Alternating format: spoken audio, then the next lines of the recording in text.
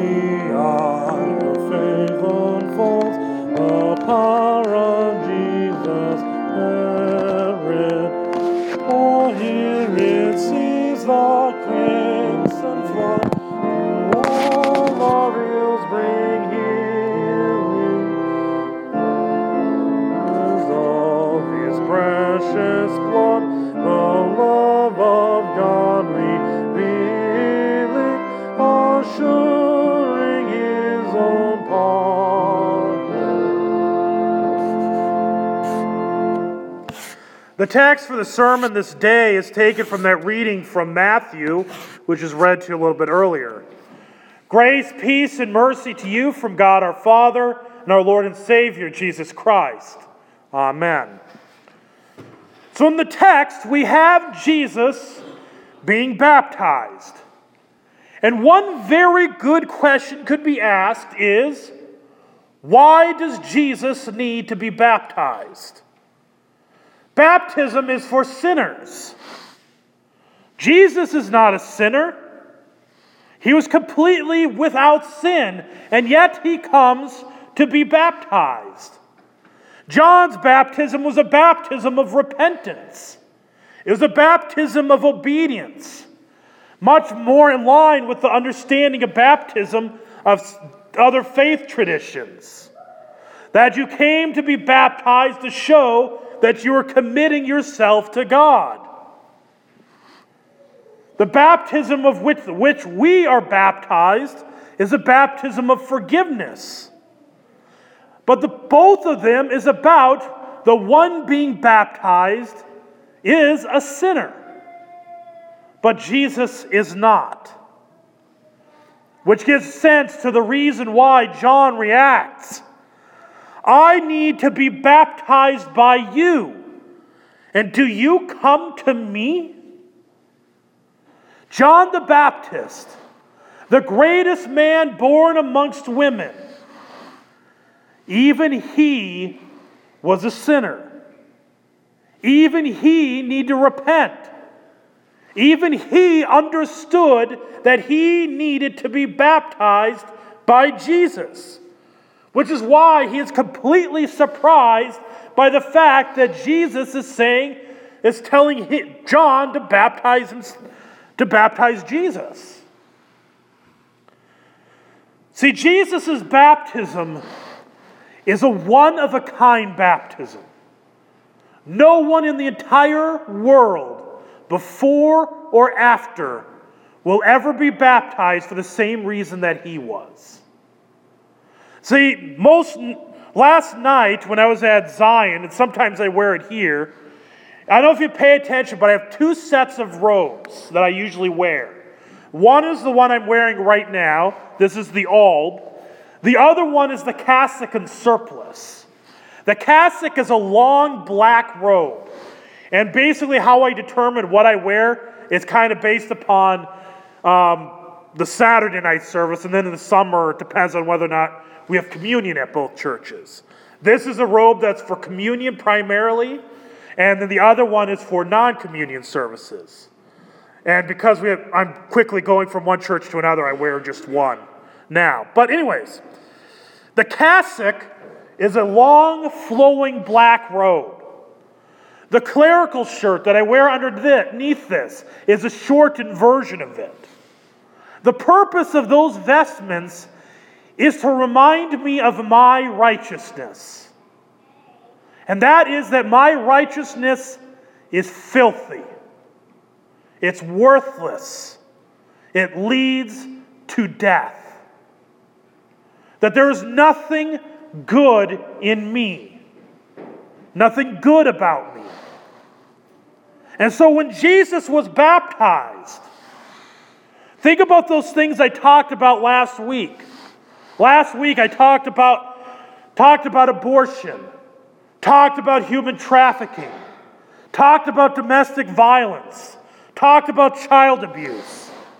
I mentioned the Holocaust and any of a number of other evils in the history of the world. When Jesus was baptized, he took that sin on. Think of every time that you have ever gone out shopping, gone to the store, or maybe you went out driving to your car dealerships, or maybe you were out on the boat on the lake and you saw someone else's boat who looked about the same size as some houses, or maybe you just saw the houses along the lake, and you just saw, for a moment, you thought, wouldn't it be nice to have one of those? And for a moment, we're not 100% content with what we have. Think of those moments when we start talking about somebody that we know. We tear down their reputation. We talk badly about them just so we can maybe feel good about ourselves for but a moment. Because if we could show how bad they are, maybe we could show how good we think we are. Every time that we've ever hated our neighbors, hated another human being, every time that we called them idiots, called them fools, called them stupid, whatever it might be, every time that we disobey those who are in authority, whether it be the government or our parents, every time that we did not cherish God's word and His preaching, did not seek to hear and learn God's word as much as we possibly can, every time we put something before God, and especially our favorite God, the favorite God that every human being has, themselves. Every time that has happened, and every other sin that I could not even begin to count, all of it was laid on Jesus in His baptism. That black robe or the clerical shirt is a reminder of the filth and the filthy unrighteousness that I have that was placed on Jesus. One of the mistakes we sometimes say is that forgiveness of sins is that it's as if those sins were never committed. It's not quite accurate. The better way of saying it is, it's as if those sins were never committed by you. It's as if Jesus committed all of them. You are the guilty one, but He is the one who pays the penalty for that guilt. That was what Jesus' baptism was receiving that guilt. And He walked this earth all of those years carrying our guilt, carrying our iniquity. And the chastisement that should have been put upon us was laid upon Him in the cross. When He was flogged, beaten, tortured, stripped, and crucified. The punishment that He endured, even going to hell, even being damned, should have been ours. That is what His baptism was. It was an anointing of what was to happen for Him. But see, His death did not keep Him down. He did not stay dead. He rose victoriously. And in His resurrection, and on the day of Pentecost, was sealed the baptism with which we so dearly should cherish. The baptism that you had when the pastor said, "I baptize you in the name of the Father, and of the Son, and of the Holy Spirit. Amen." See, when Jesus was baptized, He received our sin. When you were baptized, you received His righteousness. Baptism saves, as the Apostle Peter says in his epistle. Paul says, "Do you not know that all of you who have been baptized into Christ Jesus have been baptized into his death. And therefore, if we shall die a death like his, we shall also experience a resurrection like his. When we were baptized, the water was poured upon us. The old sinful Adam was being nailed to the cross. And you were being raised to a new life. Have any of you ever been to a baptism where the child wore a baptismal gown? Wore the white garment? That is a reminder to you, and actually the best is you put that on after the baptism, to remind the people that that baptism did something. That child is now holy and righteous in the sight of God. So that when our Heavenly Father looks at us, looks at that child, he doesn't see his sinfulness. He sees his Son. He sees Jesus, the only righteous one. That's why when we have a funeral, we put the funeral pall over the casket, reminding you of their baptism, that at their baptism they receive that robe of righteousness which they are fully realizing in the presence of Jesus. As Paul again says in Galatians, all those who have been baptized into Christ Jesus have been clothed in Christ. That's the word. The ESV uses put on. I think the NIV is the one that uses clothed. I love that language. Clothed. You're covered with Jesus. You're covered with his righteousness. That's what baptism is. It's such a wondrous gift beyond measure. It should take away all fear that we ever have. If somebody comes up to you, the devil sometimes wants to wag his finger at you and say, you know what, you are no good. You are worthless. You are a dirty, rotten sinner. And your answer is, you're darn right, I am. That's okay. I'm baptized. The purpose of the law is not to show us how we're going to hell. It's to show us how much we need Jesus and what he did to redeem us. The gospel is meaningless without the law. There is no gospel without the law, because then you're saved from nothing.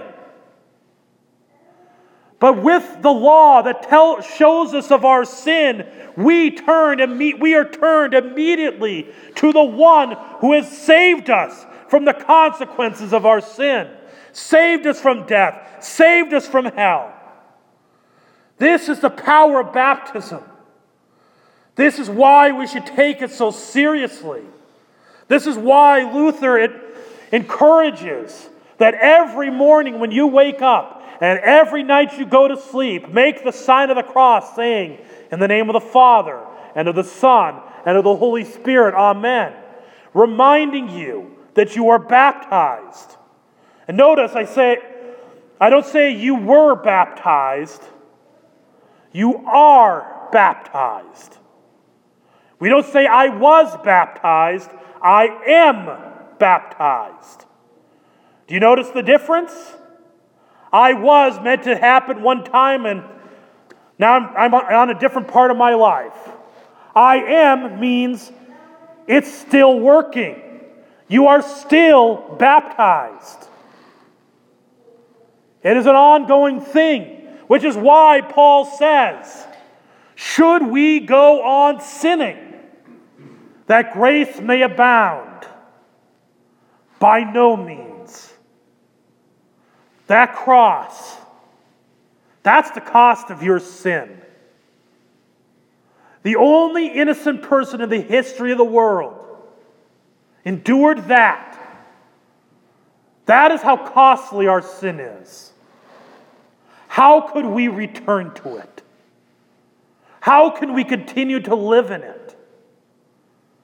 The love of Christ for us compels us to live a new life, to turn over a new leaf. Anybody remember that little line from confirmation? That's what repentance is. It's not only that we confess our sins, but that we seek to turn over a new leaf, to live differently. That's what our baptism, that's what the grace of God leads us to do. And in those moments when we still fall, because we are simultaneously saint and sinner, we come again and again to the throne of grace, asking of forgiveness. And again, through the words of through the lips of the pastor, our Lord speaks to you. I forgive you all your sins in the name of the Father, and of the Son, and of the Holy Spirit. Amen. The words of your baptism. And when those words are said, it is just like the words he said of his own begotten Son. This is my beloved Son, with whom I am well pleased.